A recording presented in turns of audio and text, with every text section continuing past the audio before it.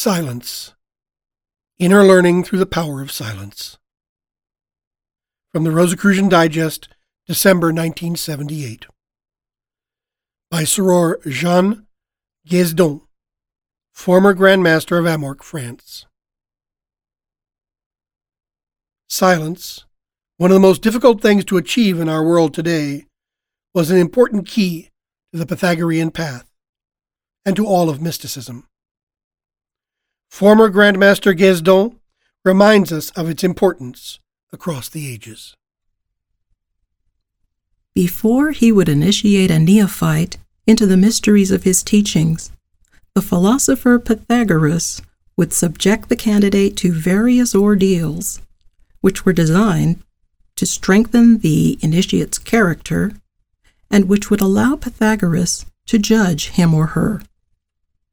Thus, newcomers amid the sages of Crotona listened but never asked questions. For months on end, they were subjected to the discipline of silence, so that when they were finally allowed to speak again, they would do so only with circumspection and respect. They had learned inwardly, through personal experience, that silence is an almost divine power, the mother of all virtues. Alas, why are we not still today under the genial authority of Pythagoras?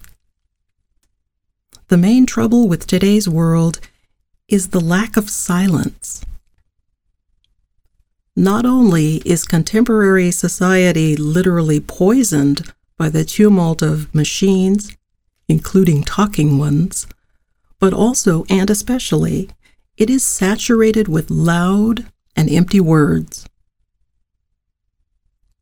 It is a question of who will speak the loudest, who will make the most statements, who will tell his or her story with the most trifling details. How correct was Kierkegaard, the great Scandinavian thinker, when he wrote, "The world in its present state is sick. If I were a doctor and was asked for advice, I would answer, be silent." Yes, true Rosicrucians can be recognized by their oral temperance, among other virtues.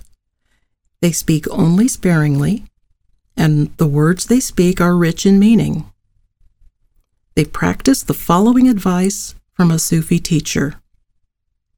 If the word you are going to speak is not more beautiful than silence, then do not say it. When we apply for initiation, we must remain silent, not only toward others, but toward ourselves also. Let us understand this well. It is in silence that the cosmic, the divine, communicates with us. In order for us to hear God's advice, to receive intuitive flashes, we must know how to silence the profane voice within. The Hebrew Scriptures teach this symbolically in the first book of Kings, chapter 19, verses 11 through 12, where the prophet Elijah is shown taking refuge in the desert and waiting for a message from God.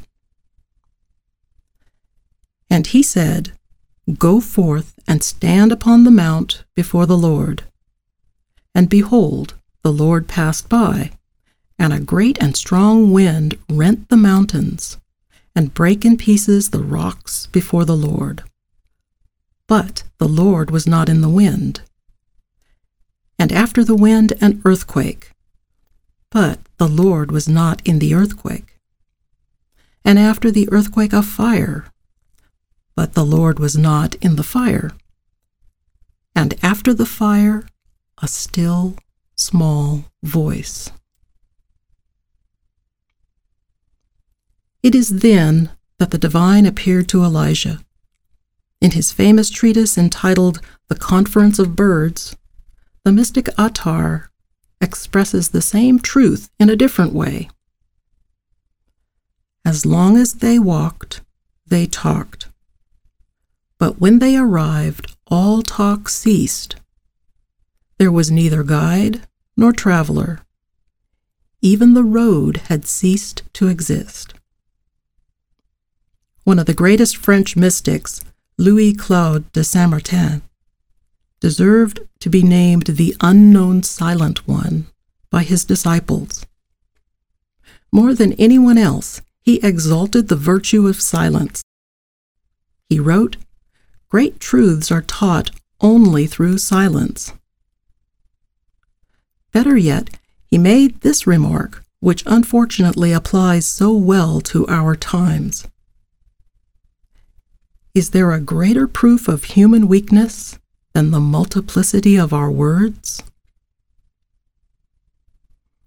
It is very true that silence is a real test to the one who, through habit or tendency, does not know how to observe it.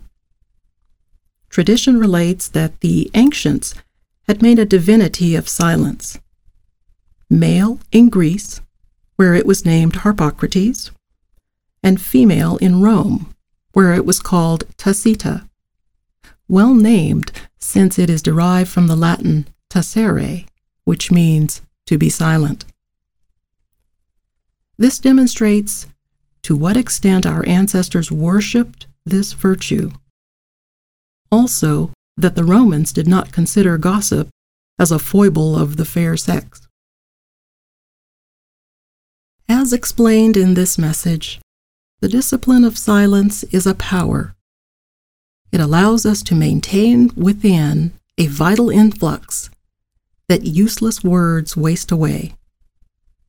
Before you speak, try to evaluate if what you intend to say is worthwhile, if it can do some good, and especially if it is not going to cause any harm. You will notice that the effort you exerted in repressing a useless word causes a reaction within, a struggle against temptation. Each victory shall give you new power. That is why it is wise to follow the Sufi's advice. And if what you are about to say is not more beautiful than silence, then abstain from speaking. Meditate upon this message. Think about it often. It is hoped that it will help you ascend one step higher on the ladder of spirituality.